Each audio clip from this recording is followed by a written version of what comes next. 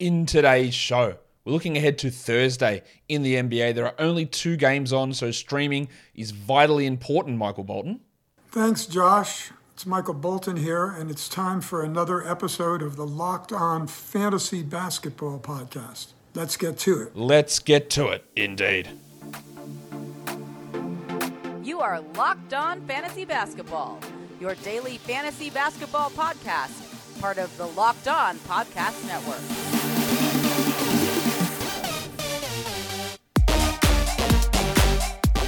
Hello and welcome to the Locked On Fantasy Basketball Podcast, brought to you by Basketball Monster. My name is Josh Lloyd and I am the lead fantasy analyst at basketballmonster.com, and you can find me on Twitter, as always, at redrock_bball, on TikTok at redrock_bball, on Instagram at Locked On Fantasy Basketball. Thank you for making Locked On Fantasy Basketball your first listen every day. We are free and available on all platforms.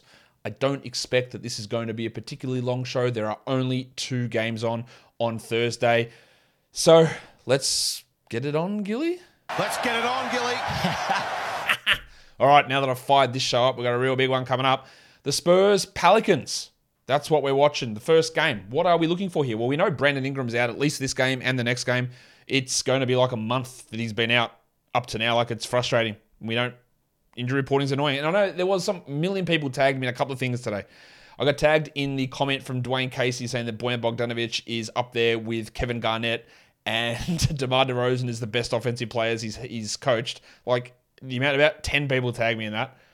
All right, Dwayne, no problem. The other one was there's a tweet by Tom Habistro, which was saying, as injuries and rest days mount across the league, new research shows that NBA stars play 76% of their games, down from 86 in the late 90s and 84 in the 2000s.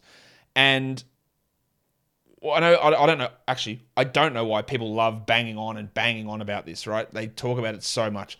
Okay, NBA stars. That was, I believe that they classified that as all stars and all NBA players. Okay. And the number for this season was 70. They played in 76% of their team's games. This graph also doesn't take into consideration the COVID situation, where we just got wiped out completely last season with so many players missing time for COVID. So that was down to 65%. But like as I said, I tweeted this out as well. We're talking about games missed. We'll get to this game in a second. We've got a bit of time here. Yeah, the injury reporting is frustrating. I actually think it's better than it was 5, 6, 7 years ago. It was so frustrating with late scratches and we get no information. Now at least we get early injury reporting. It's annoying that we don't get diagnoses, and that remains a big frustration. But say 76% of players, or of stars, according to this graph, play in their team's games this season. We all look at it and go, it's worse than ever. It's worse than ever. Well, it's actually the second highest number in the last 6 seasons.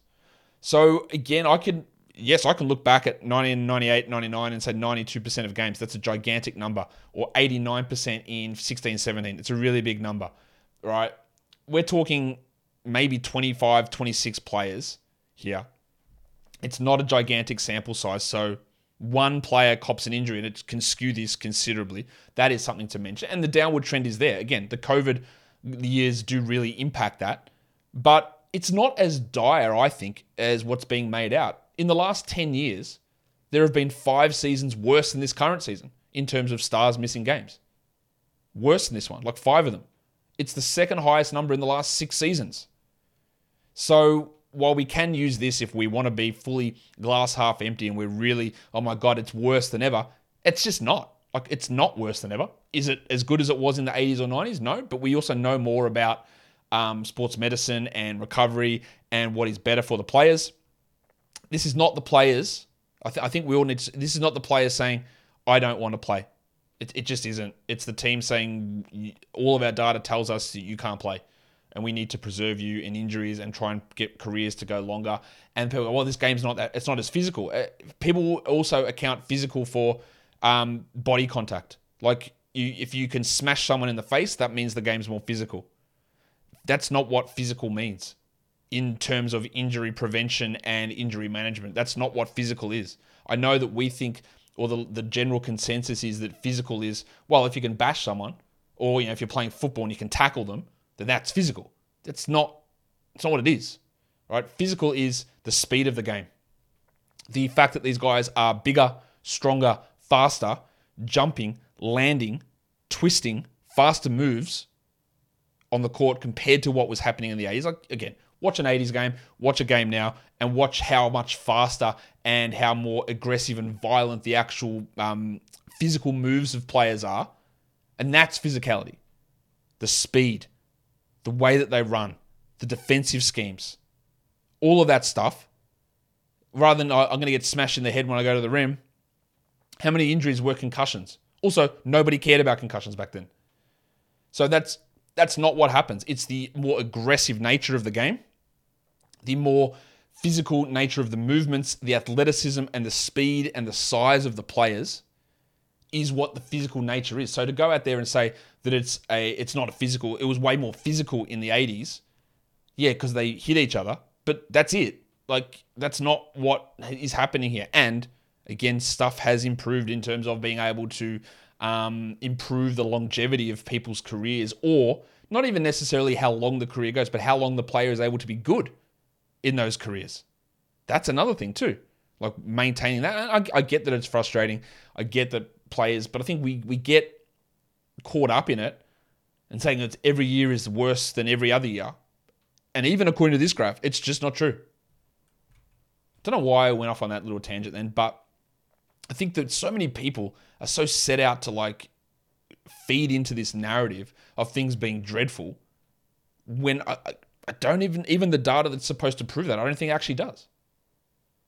I don't think it does. I also, my perspective on it, I come from a slightly different mindset here, that when I go to watch a local game, my local football team, I don't go to watch an opposing star. In fact, if an opposing good player is out, I love it. It means my team's got a better chance to win. And if a star is out of my team, I just go, okay, that's fine. Let's see what we do. To me, it is different in a football situation because there's 18 players on a field for us versus 5. And I know the star power drives the NBA. But so I have a slightly different perspective on that. But I also don't think that the whole sky is falling mentality on this is it's not probably quite as accurate as it's made out to be. I know that most of you are going to disagree with me on this. Drop the comments in the YouTube, no problem. I get that, but I also think that it is important to interpret data and look at different ways that data can be interpreted versus like, oh my God, it's the worst. Everyone's so soft. They just make money. They don't want to play. When I think that is real oversimplification and wrong, really. Anyway, Zach Collins. Well, that's all came from me talking about Brandon Ingram. I don't know what's going on with his toe. That's annoying. That is bad, and that needs to change. Josh Richardson's out for personal reasons. He's questionable for personal reasons. Keldon Johnson, the old horse.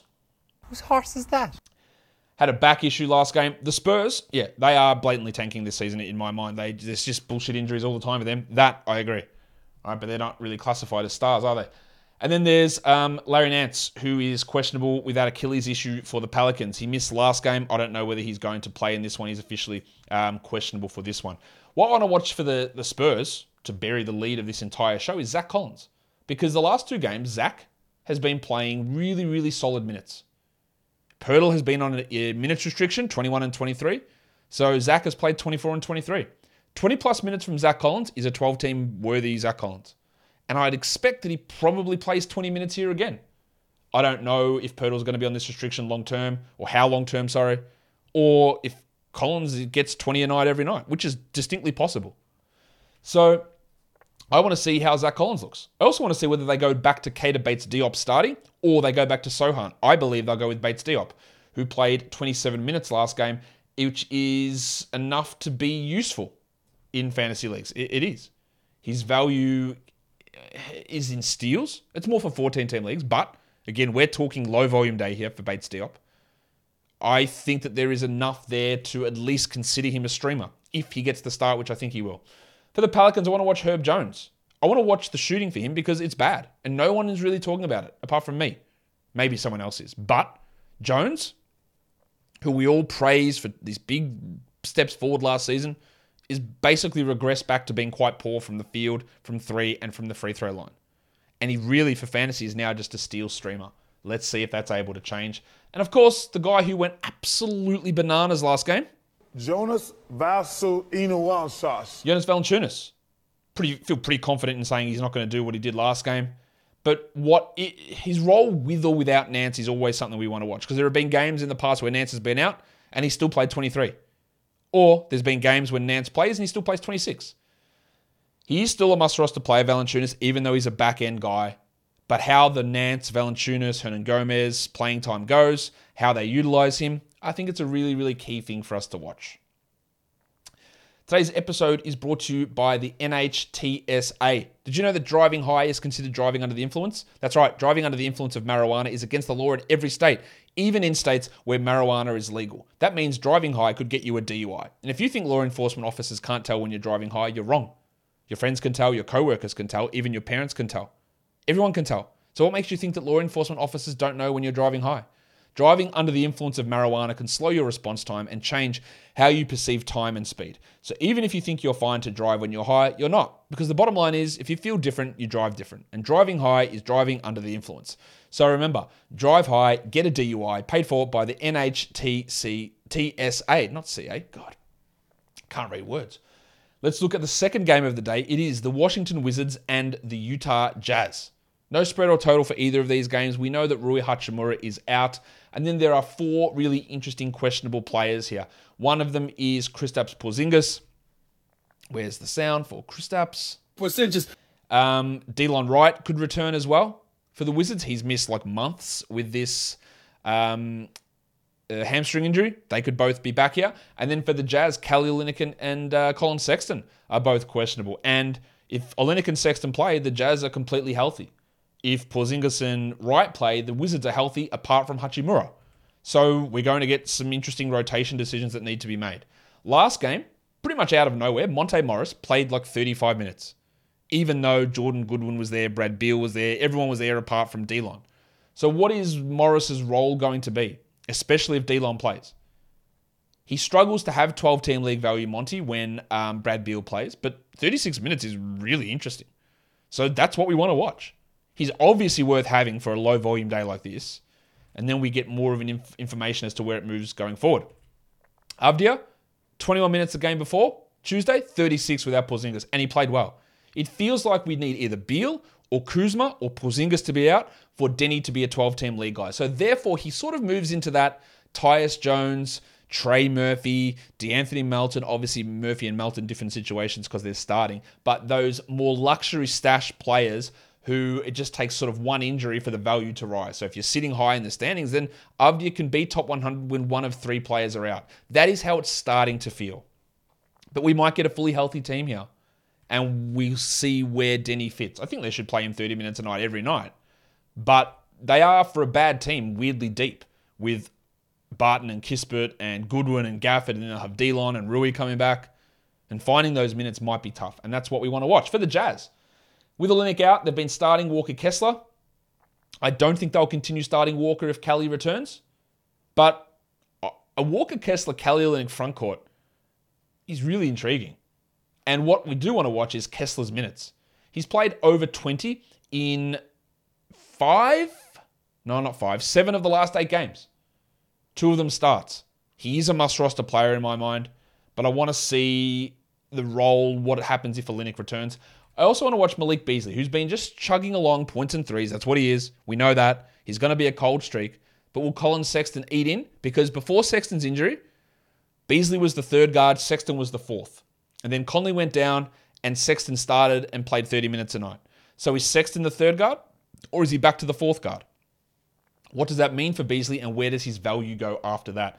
That is something that we want to watch. Today's episode is also brought to you by BetterHelp. Unfortunately, life doesn't come with a user manual. It's not working for you. It's normal when you feel stuck, whether that's a big change or even something small.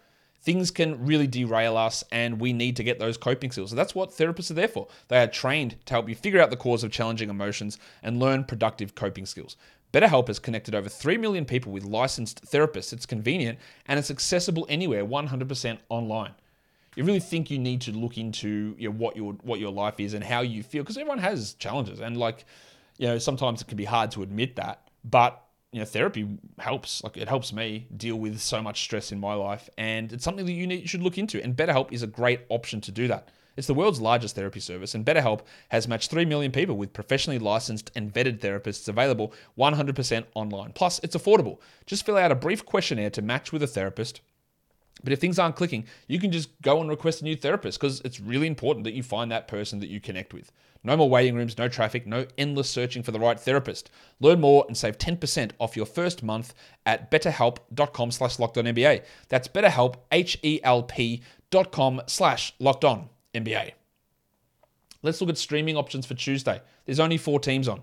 I've got Larry Nance at the top here because he is available in a ton of spots, but he is questionable. Now, I don't normally put questionable guys on these streaming lists, but Larry Nance is a pretty obvious one to me. Like, add him, even if he doesn't play, you add him.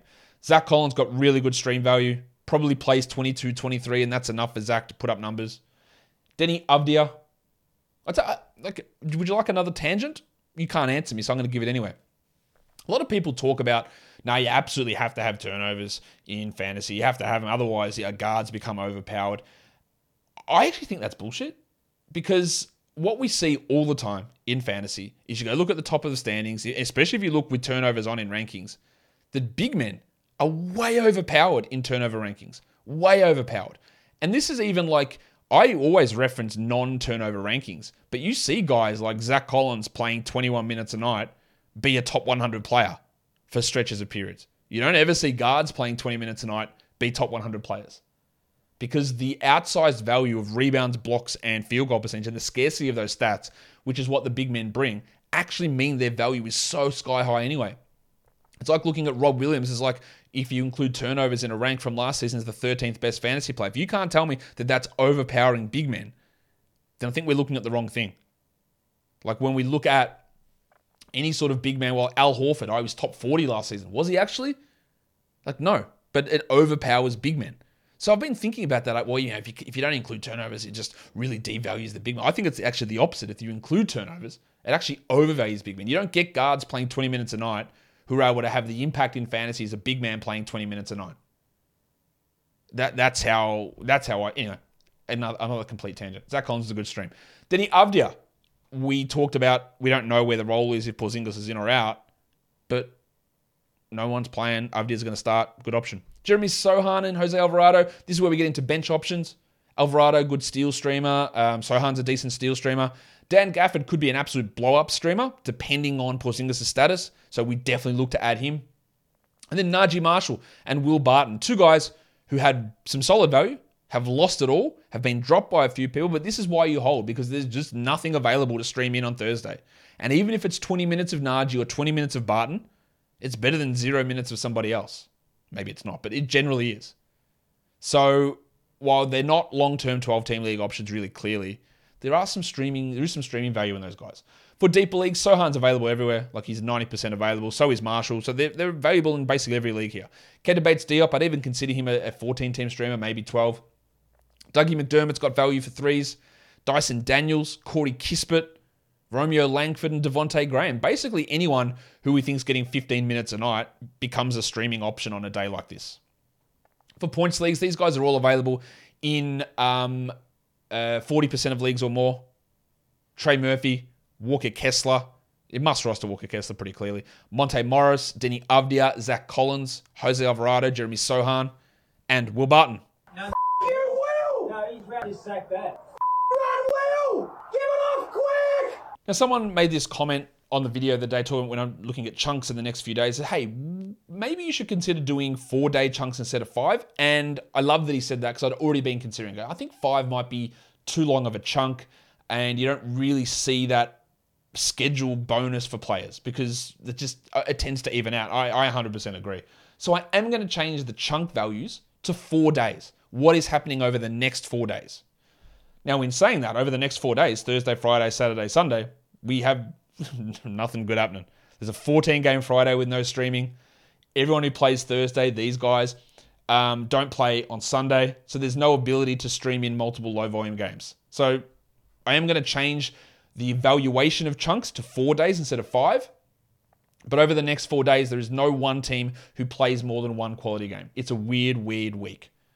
If we look, though, at what happens over the next 4 days, where some value is, those first 3 names on the list, Tom Bryant, Markelle Fultz, and Trey Murphy, I think that you have them and you start them, even if one of their games is included on a 14-game slate, especially Bryant and Fultz. The other guys all have 2 games over the next 4 days, and they're useful enough when you're maximizing games played for waiver ads to be startable. Dennis Schroeder, Zach Collins, Monte Morris, Emmanuel Quickly, although that is a real tough one to recommend, and Grayson Allen. Now, they might not work, but 2 games over the next 4 days, you consider them. You probably wouldn't start like a Quickly or an Allen on a 14-game Friday, but they do have the one quality game in there, and if your team is injury hit, you can consider those guys as options there. And that will do it for me today. Went a little bit off topic in this show, but I thought we had the time to do it, so I did it. Follow me on Apple Podcasts, Google Podcasts, Stitcher, Spotify, and on Odyssey. And if you're on YouTube, thumb it up, leave a comment, subscribe, and ring the bell. Guys, we are done here. Thank you so much for listening, everyone. See ya.